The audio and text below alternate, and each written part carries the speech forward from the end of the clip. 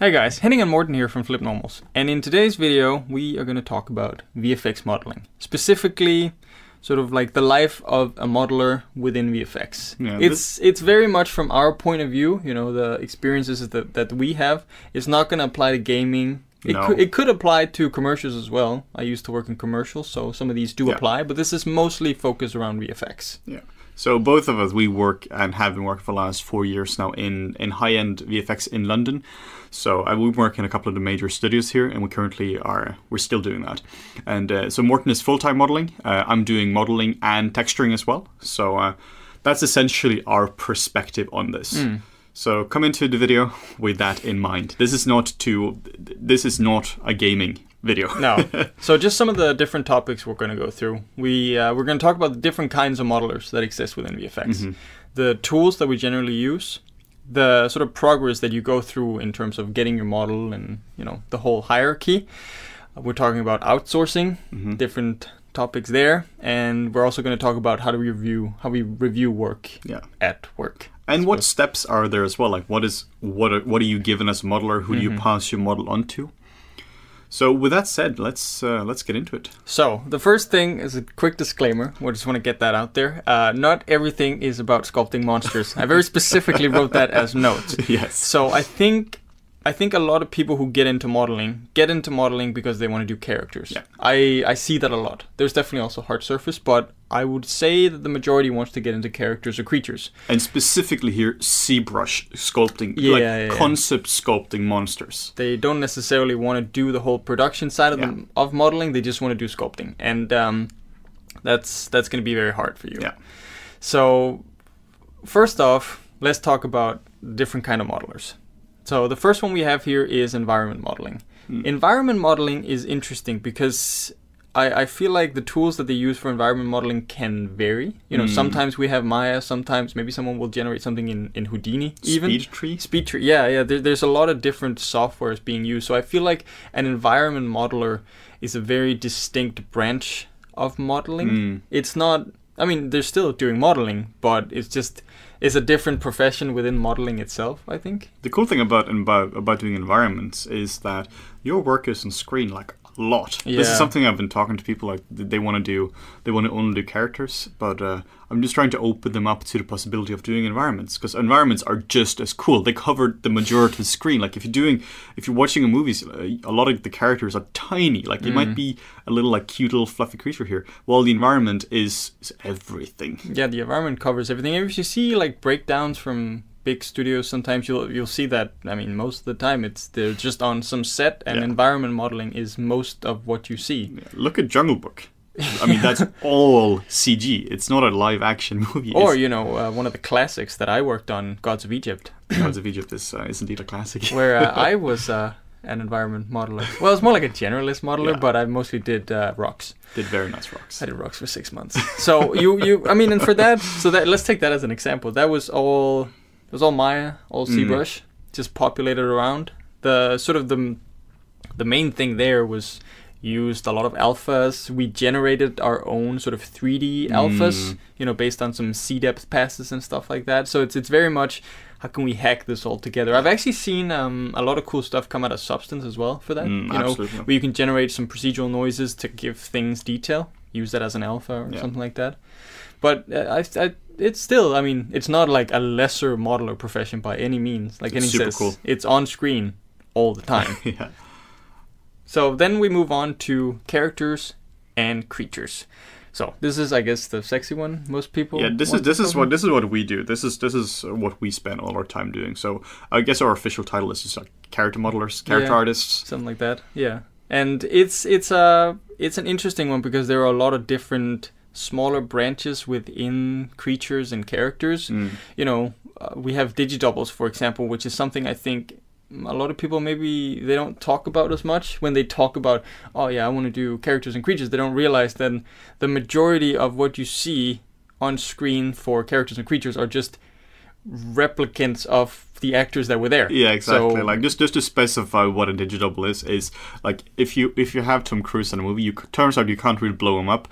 So what they do then? They put a stunt double in, but turns out you also can't blow up a stunt double, and we need to blow him up. So I mean, yeah, so, Tom Cruise, he does a lot of his own stunts, but there are just some things he can't do. All his own stunts, no. Right? So we get him in for a scan, and they pose up for us. We scan them using something like photogrammetry, like PhotoScan or LiDAR. And then we just replicate them in 3D. Yeah. And that is a very different role very different task from doing something like Creature, because this is not in any way creative per se, because in this one, you're replicating reality. You can't just be, let's make his nose a bit bigger. No, look, Tom Cruise needs to look like Tom Cruise here. So there is no artistic freedom here whatsoever, but that's not a bad thing. That just means that you have the whole matching reality, making that as close to possible as you possibly can versus creative freedom. In this one, this is where you're really pushing VFX. You're pushing VFX as hard as you can in terms of fooling your eyes that what you're seeing is real. And when it comes to digidoubles, everyone knows if there is something wrong with a human. Like, we see them all the time. So digidoubles have to be as tight as they possibly can be. So this is what a lot of people like to do. They just really like to push the boundaries of VFX. One of the issues with digidoubles is sometimes there can be some creative elements in it, I think, where sometimes you get a bad scan. Yes. Sometimes maybe they didn't do a photo session, right? Maybe they did like a laser scan. I worked in a film like that, and the faces were kind of obscured, so we had to, from reference, sort of figure things out. So when you get into that gets a little more tricky. Yeah, you have to interpret a lot of things. You have to find images on the internet. Oh God, yeah, that's not a lot of fun. But then you have something like Creatures, where oftentimes you're either handed a concept, or you're refining a concept that someone else in another specific concept studio made, perhaps, where then it's now up to you to interpret what they did and what the director wants. You'll probably be a lot more involved in some dailies and some sessions with maybe art directors or VFX supervisors just to get their idea across. And at that point, you might be given to talk how rough these models are. It might be a concept artist who's had the task to, like a concept sculptor who's had to churn out 30 of these in a day. It's something he spent an hour on each thing. It's a million polys, and you have to have a close-up shot of his toe. There is a lot of interpretation here. So it's not that you're just interpreting some lines here and there. You're essentially redoing the concept. You're looking at every single element of it, and you are refining and defining what everything is going to look like. I think it's interesting with something that you get from concepting. So if you look at a concept model that you've been handed from someone else, you look at that and think, oh boy, God, why do they have a job? But it's actually really hard. Like Henny says, if you have to turn out 30 a day or 20, whatever, how many is, you just have to turn stuff out that has general shape, general form. Yeah. It's not going to look pretty. No. There's just going to be some terrible alphas tiled across somewhere just to get the feeling across. Yeah. And then maybe it's up to you as the creature modeler there to refine it further. Yeah. This is a really fun thing to do as well, though. Mm-hmm. And sometimes you'll do your own concepts. That's what I've been doing a fair bit as well. You're starting with maybe there's a pencil drawing, and that is a crazy hard task to do, because now you have to interpret everything. Yeah. And as a creature modeler, you're not just talking about, does this look cool? You're also thinking about, is this functional? If you just make some cool shapes or something, your rigger will hate you. You to the point that you can't move the shoulders up, you can't move the head, all these kind of things. So that's one of the major things we have to do as well. We have to work with rigging. Yeah. Particularly when you're doing creative characters. If you're doing a digidouble, that's less important, because you most likely know that Tom Cruise can indeed move his head. But if you're doing some kind of crazy creature with massive spikes or something, he might get skewed by his own spikes. So maybe he has 6 arms, and you have to figure out I like the function aspects of doing concept modeling, because there's a lot of thinking involved, just figuring out how do we make up this kind of anatomy to actually make it fit, which is, I think, is a very interesting part of it. It's a really fun job. And sort of as a subset to the character modeling thing, we have face shape modelers. Yeah. So face shape modelers are usually their own thing. On the last film I worked on, I had the opportunity to do face shapes, and this was the first time I ever did face shapes, so that was very interesting. Not for me, but I've tried it. Yeah, and you don't enjoy that a lot, don't you? No, not really. But it's very.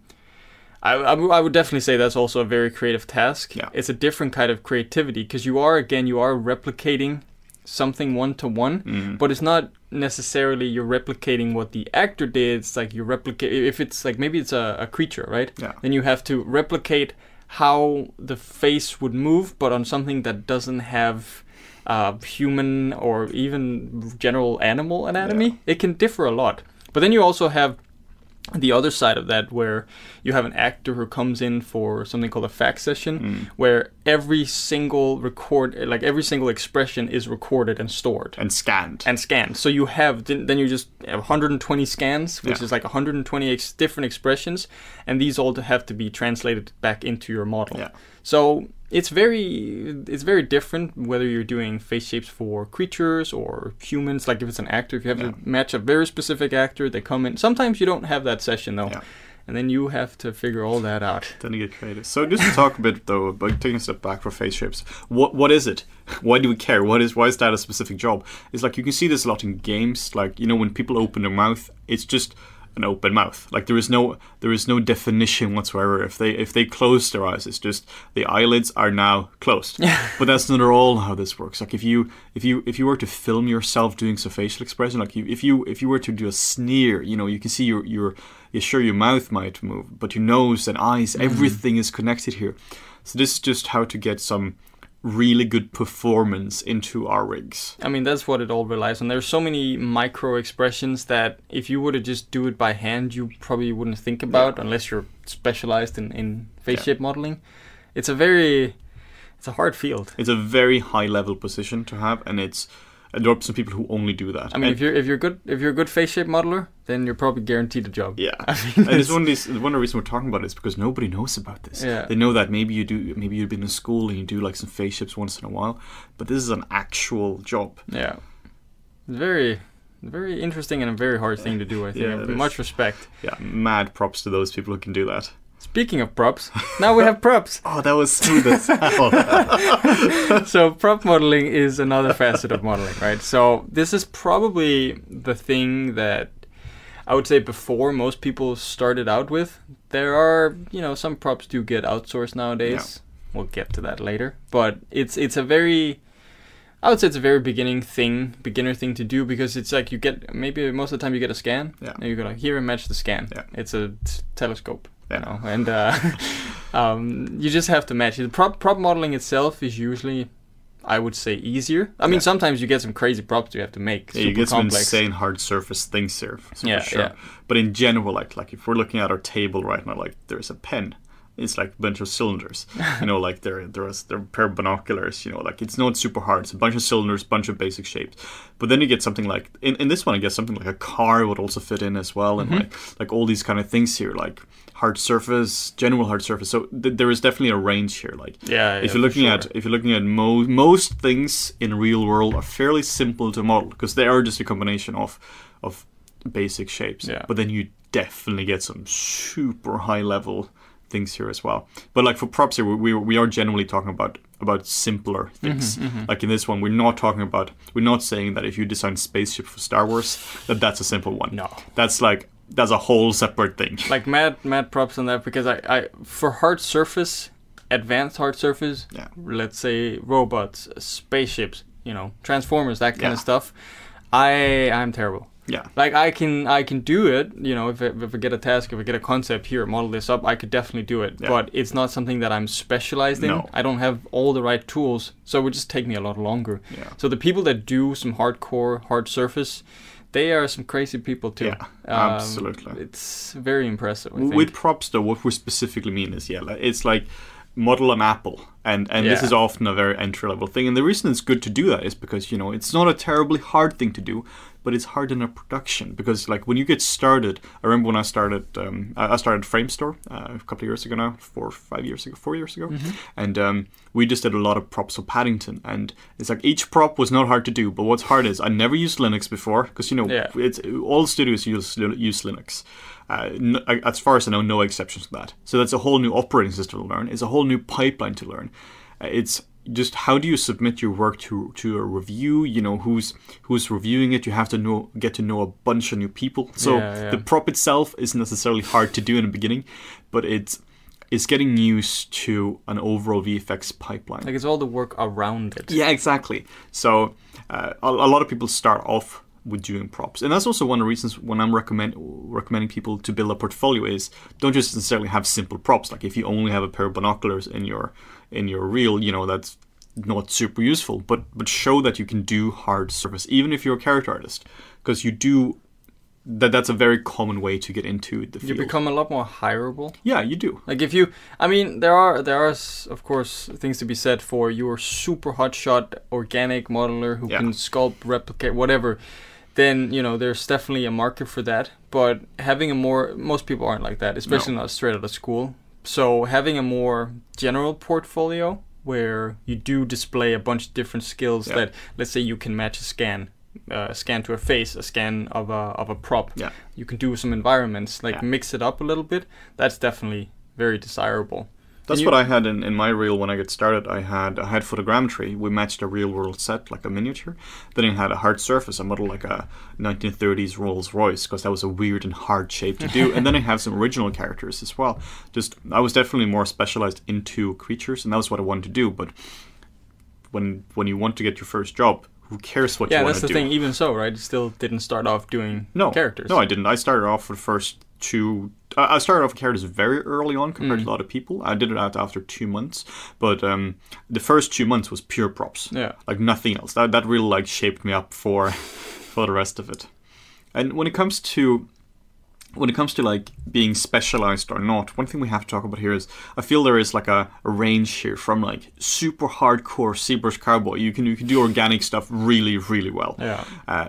And then there is the other side, which you can do hard surface really, really well. And I'm not just talking about topology here. I'm talking about you can design your own thing and you can take this through from start to finish.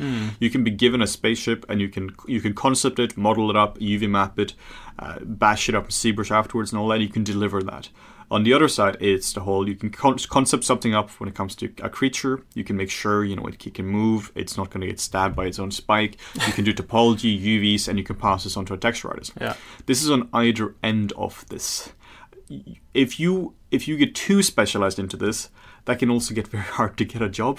You want to make sure that, at least in the beginning, that you don't specialize too hard on either side here. I would definitely recommend being more general, that you can do a bit of everything. If you want to be only hard surface guy, totally fine. But I would recommend that you have a basic understanding of ZBrush. You know, you can do some more things here.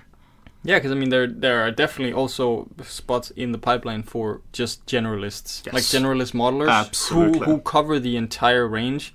I mean, oftentimes they're probably not as strong in the organic or the hard surface as someone who's specialized. But most of the time, that's not what you need. You only have a handful of hero things for a film, right? You only have a handful of hero characters or a handful of hero like spaceships or whatever. Yeah.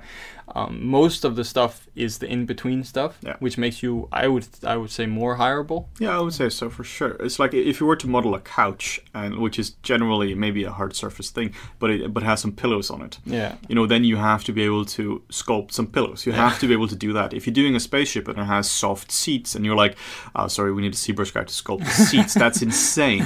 So I would definitely say, regardless of which end you're at, like Morten and I, we're way more towards the character side of it, but we can do hard surface. We just don't enjoy it as much. No. But it's definitely a foundation we have. Yeah. Yeah, I mean, I did like a helmet thing for one of the tutorials we did once. I mean, the thing wasn't about the helmet. People have been asking about that. You want to spend a month doing that? Yeah. You see, that's the thing. I spent such a long time doing just a silly helmet, right? Just because I'm not specialized in that.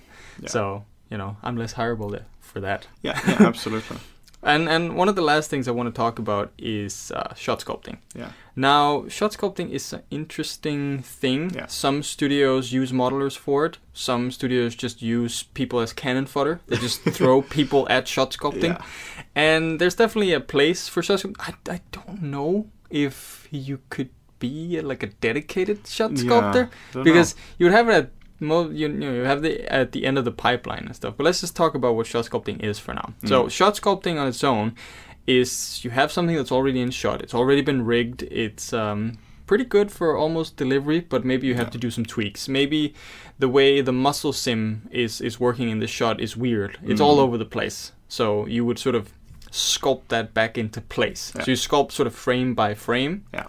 You could do from frame 10 to 20, you could say, okay, in these frames the muscle is here, and in the next frames it's here. So it's very much a fixing position. Yeah. I mean, I was lobbed into that for 2 months just because that was what was left on the show. So and some of the stuff is fairly easy to do. Like you could just be like, the deformation is broken, just fix it. Like it's actually just the shoulder has just gone crazy, or like something is actually broken. But then you also have some stuff that you need high level anatomy knowledge for it. Like you did shot sculpting for a face, for that kind of stuff. Yeah, I actually did facial performance with shot sculpting, which is terrible. Yeah, don't do that. I mean, it's you ideally you never want to do that because your face shape should really be up to snuff. Yeah. But on this particular show, there wasn't a lot of time, so ended up doing shot sculpting on a face. It's like the last line of defense. Yeah. Like because oftentimes, oftentimes it's not just that something broke here. It's also like pure economics. Let's say a character is in he's in 20 shots, and you can, let's say you just do a quick rig for him and then you fix it in shots. That could actually be cheaper than doing a crazy good rig which can do everything. I mean, as crazy as that sounds, if something is only in a select few shots, I mean, the maximum amount of shots is going to be in it. We're not talking games here where he's in 60 FPS 360 for like 24 hours. You're talking that maybe he has 30 seconds of screen time, and then just sculpt those 30 seconds. Yeah, or maybe only 10. Yeah. It's definitely worth considering. Also from a production point of view, like what's the most cost-effective way to get this out? Yeah. And sometimes shot sculpt is just the way. It's not an elegant solution, but it works. Yeah, and for this though, we often have proprietary shot sculpting software out there. There is one tool made by a guy called Brave Rabbit, I believe it's called Shapes. I believe he just released Shapes 5, which is a Maya plugin now, which I used for a project at home recently. So that's similar. So you can use something like that. If let's say you're doing a short movie or something, then Shapes is a fantastic tool just for that. But we all have proprietary tools for that. Yeah. So speaking of the tools, man, we are smooth today. Yeah, it's going pretty good. We just want to emphasize in VFX. I'm not going to say commercials, because some commercial studios use different things, but most of the VFX houses, bigger VFX houses, use Maya. Yeah, that's just a fact. Yeah. For modeling. For modeling, yes. Yeah. There is definitely other software involved as well, but Maya is the big cheese in this equation here. So, if you want to be a modeler in VFX, learn Maya. Yeah, we had some comments on the video called like "What's the best 3D software?" where they were talking about like it doesn't really matter what software you use because all big studios use their own proprietary software. That is just flat out a lie. Like that is untrue. Like most studios do not use proprietary software for it. So just for modeling, most people use Maya for that. Same for rigging and animation as well. And then for lighting, they would use something like Katana. And then for effects, it's Houdini. Yeah. Sure, we use our own flavor of it. It's been customized. But I mean, even the way we've been customizing it is not that crazy. Like if you know how to use Maya, you can jump into pretty much any one of the major studios and start working day one. There are some pipeline things, but it's all very vanilla Maya. I mean, you'd be surprised by how vanilla Maya actually is for that. Oftentimes, especially as a modeler, all you have access to is maybe just proprietary tools. Yeah. Maybe to make your life as a modeler easier. You can flip over some UVs, you have UV scaling ratios, that kind of stuff. We have some cool scripts for sure, which helps us. But I mean, most of the tools we have available and most of the Swiss Army knife I'm using as a modeler is all available commercially online. Yeah. We have some stuff which speeds up the work, but you can do the exact... I could do the exact same job at home, which I can at the studio. Yeah. So, like we said, Maya is the main software here. That's all modeling is done in Maya. I would say all sculpting is done in ZBrush. Mudbox really isn't being used today. It's so for what I've used Mudbox for, whenever I've been sculpting, I primarily use ZBrush. I only use ZBrush pretty much. Mudbox. I hate Mudbox. It's like it's just the feeling of Mudbox. It's like you feel like 50% more terrible when you try to sculpt in Mudbox. At least that's my experience. The feeling of it just bothers me. So Mudbox is not being used. But I will say though, in Mudbox's defense, you can import cameras for lineups. Yes. When you're doing matching a face or whatever. I did that actually a couple years ago. I was doing a sculpture of my grandfather. I took some reference pictures. I lined up the model roughly to some reference pictures that I took, so I could sort of figure out in 3D where it was and tweak it. Maya does have some sculpting tools as well now, but again, I mean, they're from Mudbox. Yeah. So you could probably do that there. Yeah. So maybe Mudbox is even more obsolete now. Yeah. Anyway, yeah, it's Use ZBrush. ZBrush most of the way. Yeah. So for UVs as well, some people have used different software like UV Layout, which is the craziest software in the world. It's like UV Layout is like the most brilliant software in the world when it comes to UVs, but it's designed by a person who has literally no knowledge of UI and UX design at all. It's purely hotkey based. Pretty crazy. If you don't use it for like a week, you've forgotten everything about it. But you can also do crazy stuff. But this is from an era where Maya didn't really have UV tools. I mean, Maya has essentially only had good UV tools for years? like 3 years now or so. Yeah. Before that, I used ZBrush for my use. I unfolded everything in ZBrush. But now, since Maya has acquired Unfold 3D, you can now unfold your UVs. Yeah, finally. So Maya is actually good for that. Yeah, and they've gotten some good symmetry tools. They've got some good cutting tools. The layout tools for you're working with UDIMs. It's actually good. Yeah, I mean we use Maya. Yeah, I use Maya for most of my use. I used to use Modo as well before, but I mean, why not just stick to one software? And another more specialized software that we use, so this is mostly for digidoubles. Yeah. It's a software called Wrap3 or Wrap-X, depending on which one you use, but let's stick with Wrap3 for now. It's an ingenious, I believe it's like made by a Russian guy. Probably. Crazy Russians, they just make awesome software. Absolutely fantastic software. Yeah, it's you have a scan. You have a predefined model that has all the topology. This could be your generic model that you have your in-house. You just define points. So let's say you click a point on the nose, you click a point on the mouth, the corners of the eyes. You click the same points on the other model, and it just sort of wraps it to it. Yeah. And then now you don't have to tweak your topology. Absolutely fantastic tool. We get to this a bit later as well. This is one of these scary tools. This kills jobs. But more on that later. I mean, there's also, so just to differentiate as well with Wrap3 and Wrap-X. So they're both wrap. They both wrap. But with Wrap-X, you have the freedom to do Python scripting, so you can automate things. Yeah. I've been in a studio before where we used it to do all the facial expressions. Like we mentioned before, the fax session for actors that come in and do all the facial expressions. We just had a script where we aligned the points on the model. It based it, I think, on the textures on the model, so it knew all the lighting information. So we would only click the points once, and it went through 100 different facial expressions, export them out. Sure, there's some tweaking you have to do, but you just save like 20 days. That's insane. It's super crazy. Yeah. So a very powerful software.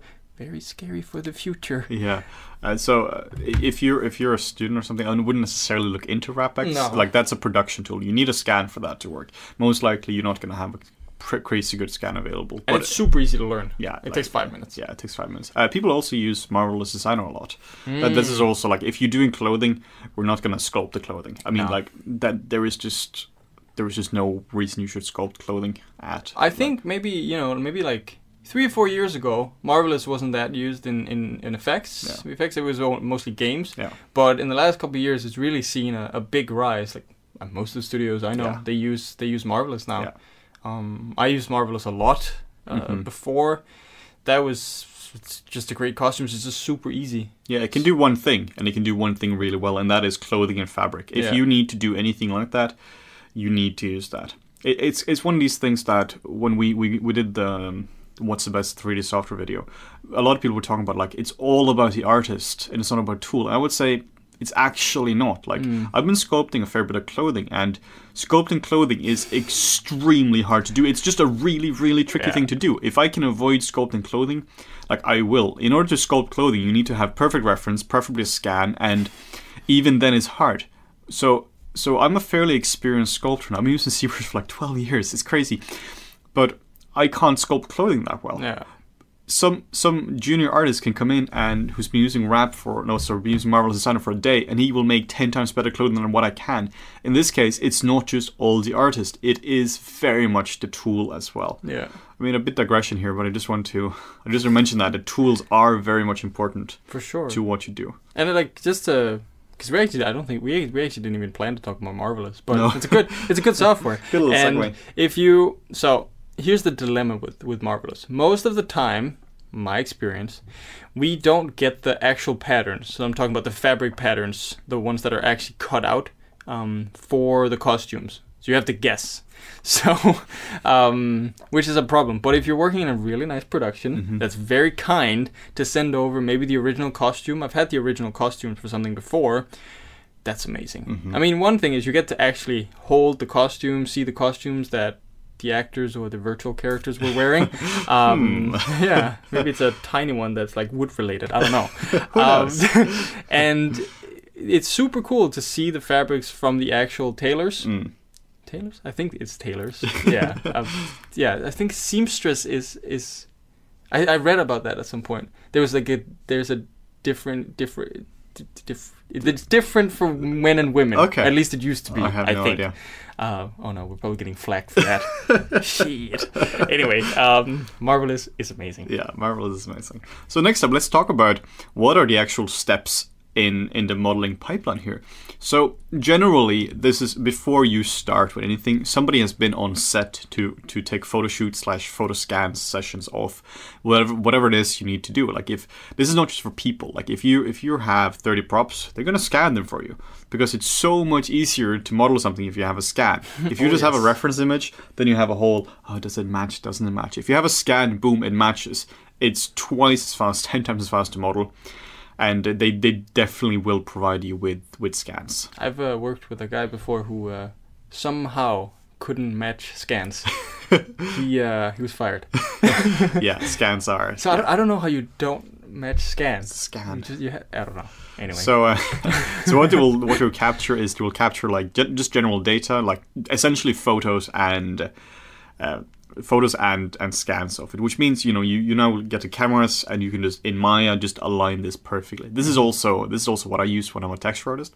They will just take like polarized photos, cross polarized photos, all that kind of crazy stuff, and then we just can project it. Texturing digidoubles is pretty easy when it comes to that. Yeah, you have a ready camera and you have a cross polarized photo and you just project it on. The crazy thing about the polarized and cross polarized photos, people probably haven't seen them before, but you have a special lens that's I don't know how to explain it. Like the way it lets in light when you rotate the lens itself, or like the filter outside of the lens will block light from a certain angle. Yeah. So you have those pictures combined together. All of a sudden, you have a reference image without any speck on it. You have pure lighting information. Well, basically pure diffuse information. You will see some shadows here and there, but it's kind of crazy. Yeah, so they will light it in the most neutral way they can, and then they will polarize the lights, and then will polarize the lens, and then you just get there is no speck whatsoever. And you just realize how much speck there is. This is when you realize that everything has speck.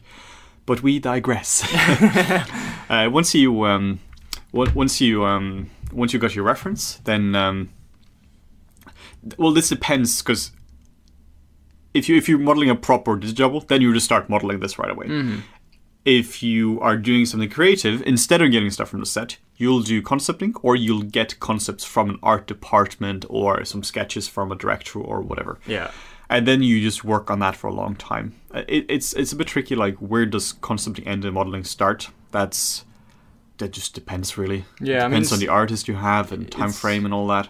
Very different. Sometimes you'll get a model that is 50% done. Yeah. And then maybe the dude or the dudette in the art department who's done the thing, it's not working anymore, or they're on other tasks, so they're like, okay, I guess you gotta do it now. Yeah. So you take over and then you start refining it. Maybe you get a completely finished one and you just head straight into modeling. Yeah. It also very much depends on what you're comfortable with and what the studio wants to give you. So they're not going to give you creature concepting if you're not comfortable with creature concepting. One of the reasons why that's such a high level task is I mean, same with any high-level task there. Same when if you're doing high-level environments or whatnot, is because this is on screen so much. Yeah. Like, and it's so important for performance. So they will only give you to that if you are comfortable with that. Definitely. And then once concepting is done, this is when you do your retopology of your model. Or if you were provided a scan for this, then you just model it up. Yeah. Or you use an existing topology and use wrap, like we talked about before. So it very much depends. Maybe it's with the hard surface stuff, the environment we talked about before. Maybe there isn't even a concept. Maybe you are concepting as you are modeling. Maybe whatever you're doing, the rocks that you're doing, rocks or trees for that matter, are just trees. You're kind of concepting trees or rocks at the same time. So it very much depends on the task. There's a lot of overlap with some departments here and there. Yeah, and there's also a lot of back and forth between concepting and modeling. This is something you should never do, because once you're done with concepting, then you have a retopen model with tons of UV sets, and it might have face shapes, and then they're like, "Can you change it?" And then you go, "I can." So it take you a month to do. But you can. But most likely you will have to go back and reshape some stuff at some point. Hopefully you won't, but it always happens. It always happens. So try to work as non-destructively as you can, which you can't work non-destructively because you're not working procedurally here, because you are doing one specific thing, but trying to work as non-destructively as possible. Like most of the time, they'll try to lock down topology as early as possible, because topology is one of those things that messes everything up in the pipeline. Yeah. If your topology is locked, you can do most things down the pipeline, and you can always go back and tweak things. Like you can tweak the shape of a model to a certain extent. You can not drag out one vert to be 3 spikes, for example. You would need more topology for that, which would mess everything up down the line. But maybe this is not always up to you, and it's never on you as a modeler whether they want to change something there. So it's just something to keep in mind, I suppose. Yeah. And then once you're done with the modeling, at this point we'll assume that your topology is locked down, your retopo is done, you model your space shape, all this kind of stuff. Then it's time for UVs. So UVs is more complicated than people assume. What most people, at least what from the students, is they assume UVs is just only a 2D representation of your 3D model. You just chuck it in there. You hit UV master. You hit UV master, boom, you're done.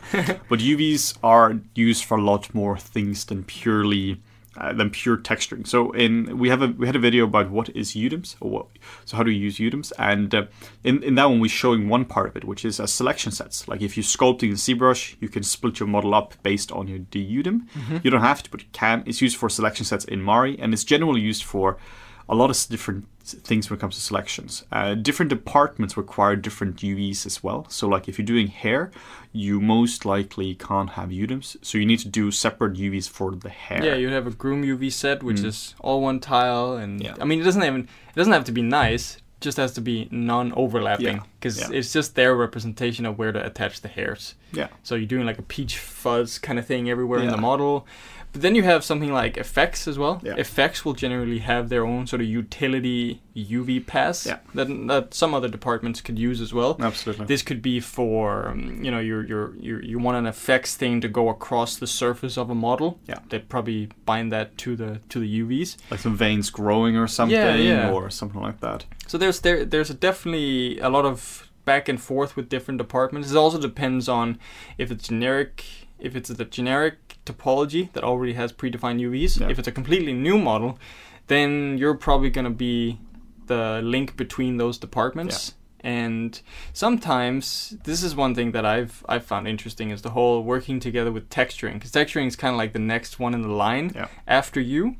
So talking to your texture artists, if you're doing the UVs, is the most important thing when you're doing the UVs as a modeler, because first off, you make their lives easier. It doesn't really matter to you what the UVs look like. No. Your personal feelings towards UVs are completely irrelevant, because you want to make the texture artist's life as easy as possible. Because if it's easy for them, it's faster to get out. And that's something we've experienced as well, because the last film we worked on, we worked together and we sort of talked a lot to Henning, and we sort of tried to figure out how can we speed this up as best as possible. Yeah. So the primary use for UVs is definitely texturing. So texturing, I would say UVs is the first step in texturing. So if you do bad UVs, you're just gonna make the life so much harder for it. Let's say you're doing teeth for it, for example. If you can lay out your UVs in a way that you can just do one tooth, set up a nuke script, and then you just replicate this tooth onto all the other teeth, you are gonna save so much time. You only have to sculpt one. You can transfer the displacement map. You only do one in general, and you can just transfer it across. This is true for like anything which is replicated. So if you are smart at UVing, you will make texturing significantly faster and just more enjoyable for everyone. Mm-hmm. And some companies, the texture artist actually does the UVs. Yeah. Whether it's the modeler or the texture artist that does the UVs, I don't know. I don't really have an answer for that. No, depends. Depends on the studio, but either way, if you are the modeler, talk to your texture artist. Yeah. It's also good in general to know some basics of texturing. You don't have to be a Mari master, but know what is the process in texturing, because then you have a better idea what you require for that. It's like the whole, if you're a hard surface modeler, it's good to know organic stuff as well, just so you know. Yeah. Because then you can consult people and you have a general idea. Yeah. So that was a lot of talk about UVs. Oh man, I don't want to talk about UVs anymore. So probably the last step in getting your model out is going to be the final detailing. Yeah. This usually involves sculpting. So we take our model into ZBrush and we just sculpt it up. Yeah. This could be for hard surface, maybe it's detail breakup. You have massive damage or something. Yeah, exactly, on the corners, or maybe it's a creature that has, I don't know, a scar. I wouldn't do that. It could be anything, but just the super fine detail that you obviously can't model. Yeah. But this, again, there's an overlap. Yeah. And this is something that we've experienced as well, where there are definitely some things, I think, where it makes sense that modeling just takes it through to a certain point in terms of sculpting, because they're already sitting with the model.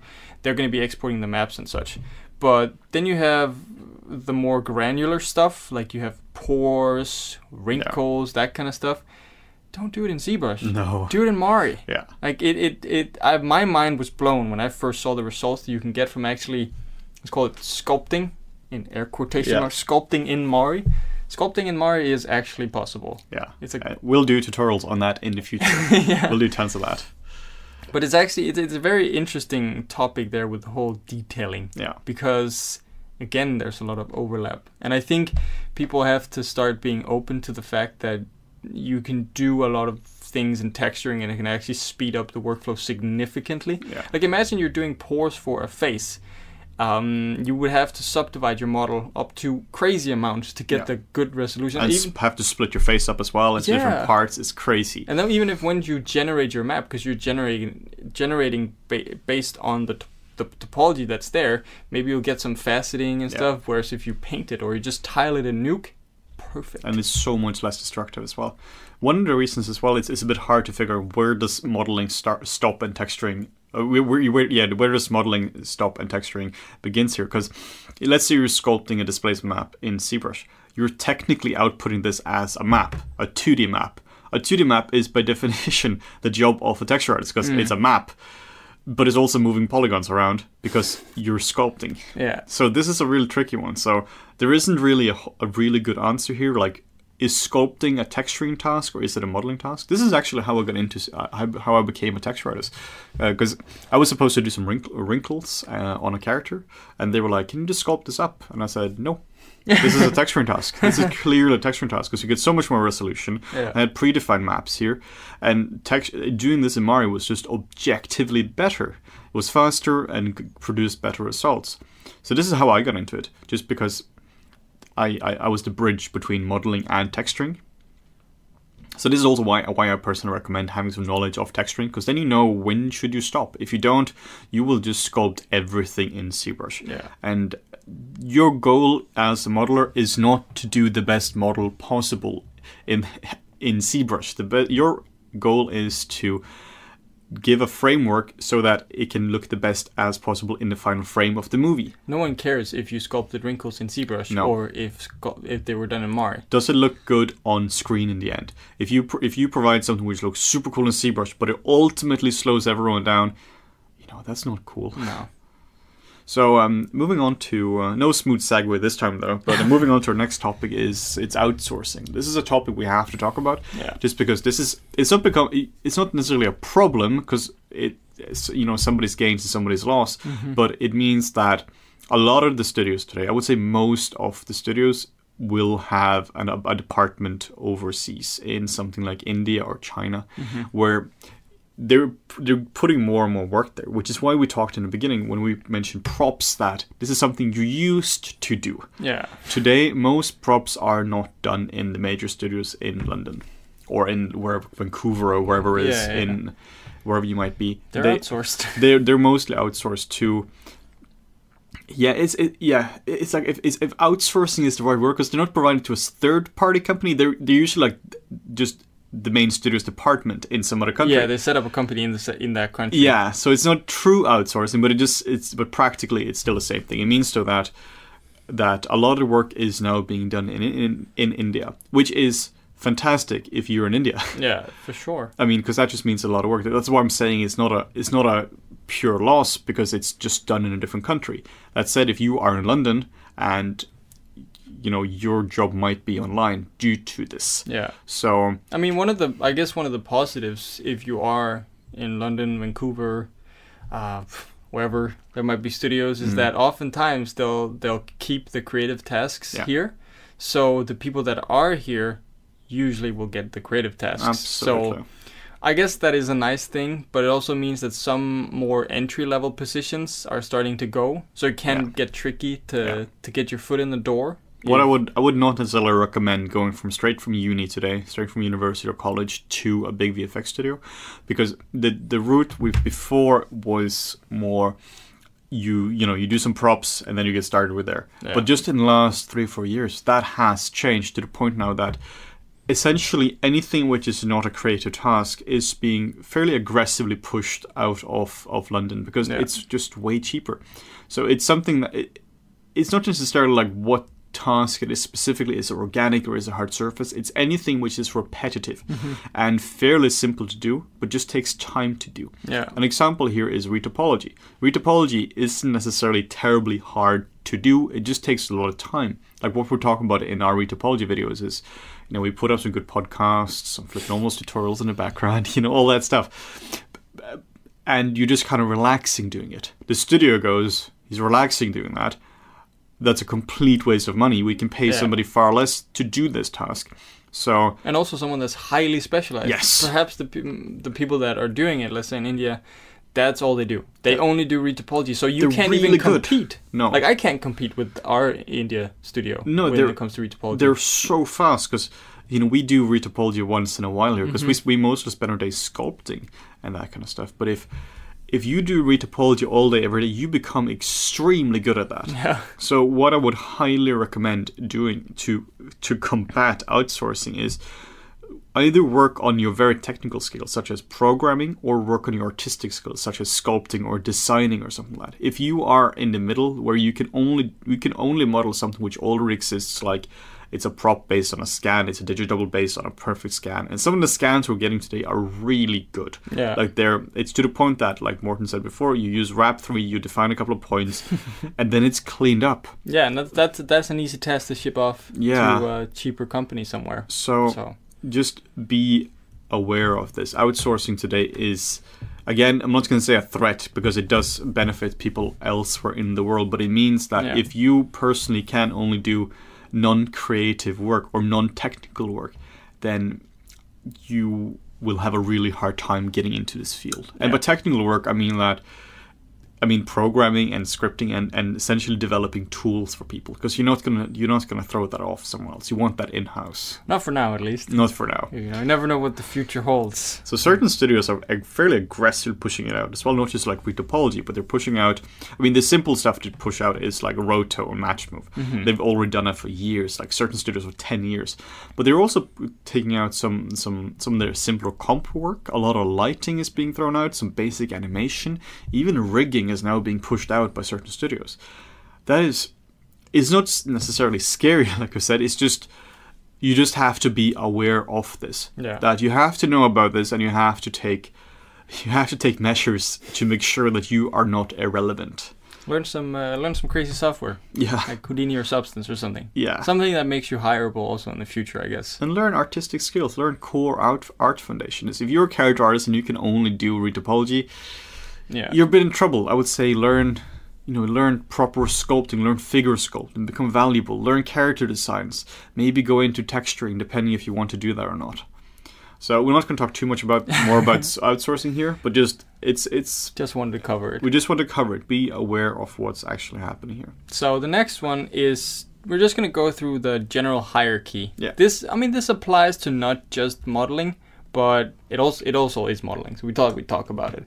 So obviously the first sort of entry role that you would have is junior. That's a junior modeler, and junior modelers are generally given more simple tasks. Yeah. But that's the thing, they're given a task. Yeah. They are here, we need to go from A to B, but you will be given one of the steps in between A to B. Yeah. So do the thing here, then you do the thing, and you report back, and now you've done that thing, now you're going to do the next thing. So this might be like, you have a whole character or a spaceship or something, and the overall thing here is make this character, but the task might be, hey, can you sculpt the teeth of this guy? Mm-hmm. I mean, you're often a very highly skilled artist as a junior. I mean, for sure. This is not your terrible artist. It's fairly hard to get this job as well. It's just that you don't have as much experience. So you might be a fantastic sculptor, but you might be sculpting somebody like the claws of a character, or if you're doing a spaceship, you might paneling or something like that.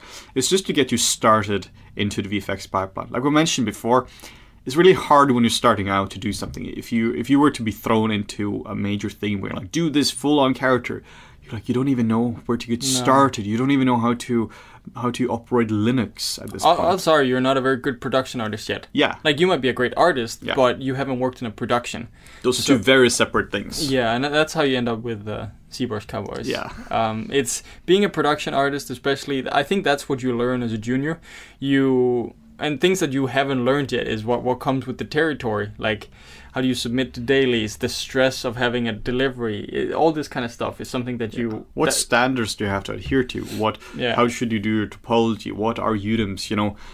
Generally all this kind of stuff. So, a junior will oftentimes ask more questions. Yeah. And you should, as a junior. Okay, here's actually a piece of advice. This is the worst piece of advice I've ever heard from anyone. I'm not going to name any names, okay? But I work with a guy who's a rigger.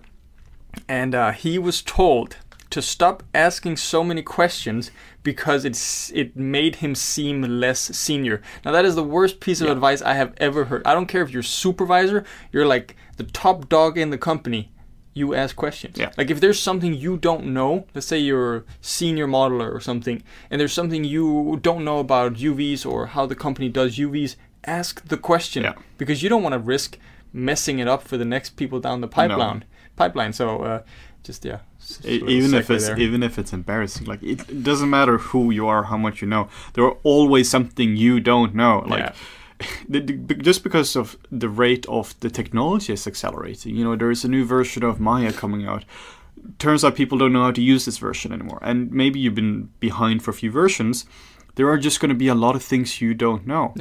So just ask questions. This is like Morten said, regardless of what level you have, but particularly as a junior, if somebody tells you stop asking questions, you tell them shut the fuck up. Yeah. I mean that's just silly. Yeah, that's you do. Terrible leader right there. Terrible advice. So that's generally the difference between a junior and a senior in a way that you give a junior more of a task. Well, you give more somebody with more seniority, you give them a general goal. If a junior, you might tell them specifically what tools to use, what techniques to use, just because they don't necessarily know how to do it. Mm-hmm. They might be a fantastic artist, they just don't know how to use it in production. While a senior is more, give them a goal. Like, nobody tells me specifically how to texture or how to model. No. They're just like, make this thing. Here's a basic concept, make this awesome. Yeah. And you're just figuring out how to do it. Like, you figure out the topology, you figure out the UV layout, all the general things. You figure out the look for it. And independence and sort of responsibility, I guess that's one of the things that comes with seniority. Yeah. Which is also why if you fuck up, it's on you. Yeah. Whereas as a junior, if you fuck up, it's most probably not on you. Yeah. Maybe you were. Yeah. It's. But I don't think it's more stressful really, because you get used to it. Yeah. And you kind of know what to do. That's why you're a senior. Yeah. Because you've been through it and you've been through the stress of having deadlines, deliveries, going to different companies. Yeah. Picking up different proprietary tools that they use and such. you know, Linux. Linux. Yeah. So you're generally again, not necessarily a better artist, just a better production artist. I've seen junior artists be far better artists than some of the seniors. Yeah. But not in a production. Like the senior can just smoke the junior in terms of actually getting job done. And some things you might also do as a senior is that you might sort of sub-delegate tasks from your lead. Yeah. So you might have some tasks that, you know, you don't have to do all of these. There are juniors below you, or there's a mid that you work with, whatever it is, that you can then work with to do these tasks. Yeah. It's not like you're not doing work, but it's just to help everyone in the production. Yeah.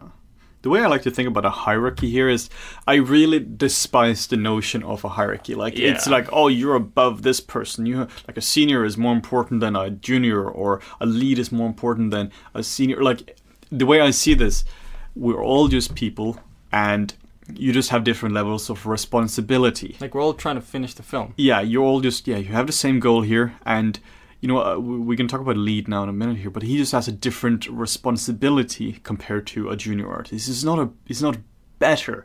Like, stop idolizing people in a higher position. It's crazy. I've seen that a lot over here. Actually, a friend of mine who was a lead at a previous company I worked at, it was super, super sad. Like, he told me that once he became lead, people kind of stopped talking to him because, like, all of a sudden he was on this pedestal where now you're a lead, and now you can't ask questions, and you can't correct them on certain things because now he's a lead. Yeah, you can't. I mean, that's just terrible. Yeah, I think, and this goes again when you're talking. It doesn't matter if you're talking to a supervisor or you're talking to the lead or you're a junior, whatever. If you had some good piece of feedback, just say it. Yeah, I find a lot of people are very afraid of talking to their supervisors or leads or whatnot, even if they know that they are wrong. I mean, if you're, like I said, you're just a human. If you're a VFX soup or whatever, you just happen to have a different job. If you are a modeler, you hopefully know more about modeling than your VFX soup. Probably, yeah. Because he might come from lighting or comp or something else here. So you hopefully have some expertise which he doesn't have, and he relies on you for the expertise. The way I see it, this goes from the bottom to the top, where everyone on the bottom uses their expertise and it flows upwards. Where if you're a supervisor, you know, you want that expertise. Yeah. But if you assume that the soup knows everything, I think that's a wrong way of going about it. I mean, I've rarely come across a supervisor who didn't want to listen to the advice of the people that they work with, because we are the people in the trenches every day. We know about the thing that we work with. So it's a very collaborative effort. It really is. Like, don't stop seeing this as such a rigid hierarchy. You're all in the same boat. You just have different responsibilities. The captain of the ship relies on, I can't do ship metaphors here, but he relies on the person scrubbing the floors, you know. I mean, he might get paid more, but, you know, absolutely.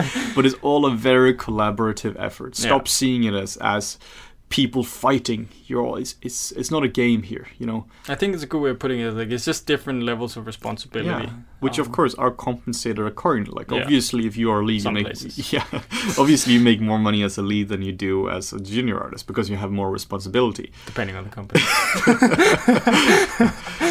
That's a general rule.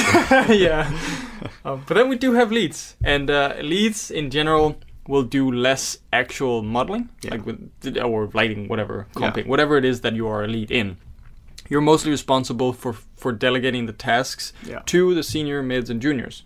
There will be some leads that also partake more in the work. You know, it depends on the show, the company, the kind of lead that they are. But in general, it's a more sort of production heavy kind of modeler. You're dealing more with the supervisors, you're dealing more with meetings, and by production we mean paperwork. Paperwork. You're dealing more with people than work. Probably. Exactly. So some people really like that. You know, some people really want to just go up there just to be able to go into management, and some people really hate that. Like, if you're a very artistic person here, going into a lead role is not better than a senior role here at all. It's just a very different role. You have far more responsibility, and you do far less actual work. Your workload is bigger most of the time. Absolutely. You put in more hours. Absolutely. So so that it's just a different what you personally want to do. A lead artist is most likely not a better artist than a senior artist, like at all. No. A lead artist might not have, if he's been leading for a few years, maybe he hasn't actually been doing production work or proper sculpting for a few years now. Yeah. So I wouldn't say this is a higher position than a senior. I mean, on a hierarchy, it is. It's just, in my mind, it's just a different role here, where you just have more responsibility. So I would say that lead is it's like a blend. Yeah, it's a blend between management and artist, and it's like the first tier into a more management role in a company. And then at the end of that whole thing, we have supervisors. So supervisors are the ones that make the final call.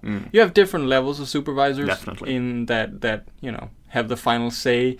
Maybe you have certain supervisors for certain departments. You have a supervisor for the entire show itself, depending on if it's a supervisor that's in-house, a supervisor that's on the set with the director. They all have different roles, but these are the people that just sit in dailies 8 hours a day, and that's most of what they do. Yeah. So in this case, you wouldn't necessarily have a modeling supervisor, though you would have that on bigger shows. Like if you have a crazy show, you would most likely have that. But on most shows, I find that there is a build supervisor, and the build supervisor, he will be responsible for stuff like modeling, texturing, groom, look dev, or shading, whatever you want. Asset supervisor. Yeah, an asset supervisor. Yeah. So it's just responsible for all these things here. And at that point, you do very little actual work. You're more responsible for making sure that all tasks are completed, that your bidding days aren't being burnt up in some crazy inferno, and generally is way more management. Yeah, and you most of the time you would probably, I would not set the standard, but talk with the leads and seniors about the standards that are going to be on the show. Let's say specifically for if you're an asset supervisor, how do we get these assets out? Like, what's the resolution for the textures? What's the poly count going to be like? All these things. Overall workflows as well. Like, if it's a crazy character, there isn't necessarily a straightforward way. It's not just you just concept and then model and texture it. No. Specifically, how do you go about this? Is making sure all departments talk to each other, and that the work is just done in an efficient way. Yeah. And then the very, very last point we're going to talk about now is how is the work being reviewed? So there are essentially two ways of the work being reviewed. First one is you submit your work to dailies. We have mentioned the word dailies beforehand, and we realize this is a term a lot of people don't necessarily know what it means. Essentially, this is a gathering of people who review this on a projector in a room. Every day. That's why dailies. Yeah. Even though dailies is they do take place every day, but when I submit to dailies, it's twice a week, maybe. So essentially, this is you submit this through the pipeline, where this goes into a playlist, and you have in here you have your supervisor, and they will just feedback your work. And this is a good way for everyone on the film just to see what's up, what's currently happening here, and for people just to give their feedback on it. And it's also a way for the supervisor just to, instead of having to run around the building like crazy, and you might have different buildings, different countries, different time zones. It's just one way. It's just a really efficient way of supervisor to, in theory, look through the work and be like, this is improve this, make this better, fix that. Just a collective, a centralized place for feedback. But I think this is also where you have to not be afraid to discuss things. Yes. I think people often, I can see why people will get intimidated by this. Maybe you're in a room with 20 different people. There are 3 kinds of supervisors. They're critiquing the work. And I see a lot of people, most people actually, just sit there and then they just take it. Yes, sir. No, sir. Yeah. No matter what the feedback is. Maybe you disagree with the feedback. Maybe you have a better way for the workflow to be, whatever it might be. This is the time to say it. They're like, I think we should do this and this. And you say, well, I've tried this before and this didn't quite work here. What if we do it like this? Because hopefully you have expertise here. I mean, there's a reason you are in the job you have. I mean, let's say you're new and you're starting out and all that, and you're super unsure, there's a whole imposter syndrome thing on it. Am I worth this? Should I be here? Well, there is a reason you got the job. Somebody clearly believes that you can do the job. So, and I mean, from my experience, supervisors actually welcome conversation. Absolutely. I had a supervisor once where I didn't hear anyone speak up in a daily, except for me. And it was actually nice having a conversation with him, because he would just lash out feedback. He was pretty harsh and be like, we got to do this. I'm like, but what if we do it like this? Instead, he was like, someone's talking in here. And then, we actually had a conversation about the assets. And I think it helps in general. It really does. If you just souping all the time and you're just saying the things all the time, you become kind of blind probably. If no one ever challenges you on the things that you say. And then you go back to your desk afterwards, you didn't say anything, you knew it was wrong, and now you do the stupid change, which you knew was wrong, and in 2 weeks, everyone is going to figure out that it was wrong. Suddenly it turns out this character is indeed spiking himself through the head, and you didn't say anything, and now they're like, why didn't you say anything here? I didn't want to upset the order of things. Screw the order of things. You know, like I said, everyone has the same goal here. The supervisor wants this to be done on time and to look awesome in the end. If you delay that just because you don't want to disrupt the order, you're not on the same page anymore. No. Suddenly you're just making it a lot harder for everyone. You hate your life, everyone hates their life, and a poor animator has to work overtime in 3 months because of your mistake. And like the last part of this whole review stuff would be something like desk reviews. Yes. So when there's not a lot of stuff being submitted to dailies, maybe there's only 1 or 2 submissions, maybe the people are even sitting in the same room. Yeah. The supervisors will probably come to the room, they'll just have a look at your computer screen to see what's going on there and just give you the feedback straight away. That's by far my favorite way of doing it. Me too. Because then you don't have to spend an hour putting everything up. You're just sculpting right while they're there. Real-time feedback. Yeah. By far my favorite way. Because that's just so efficient. On the last film we worked on, we had that with the art director. We just sat down, the 2 of us, and we just sculpted like crazy. You know, it was just so efficient. So with all this said, this has been an overall review of essentially life as a model. We realize this has been over an hour now. But time flies when you're having fun on the Flip Normals train. So we really hope this has been useful, and if you have questions about the life of a modeler, that feel free to shout out or to give us a comment here. Yeah, other parts of the pipeline. Yeah, we can answer a lot of questions about other parts of the pipeline as well. It's not just for modeling. No, absolutely, and keep in mind that our focus here is VFX, it's visual effects for film, and this is based purely on our own experiences here. A lot of this is not like it's the ultimate truth of everything. It's our experience, hopefully fairly balanced experience here. Maybe. But yeah, take it as such. So thank you guys so much for watching. And if you want to see more or hear more content like this in the future, make sure to like, comment, and subscribe. Thank you.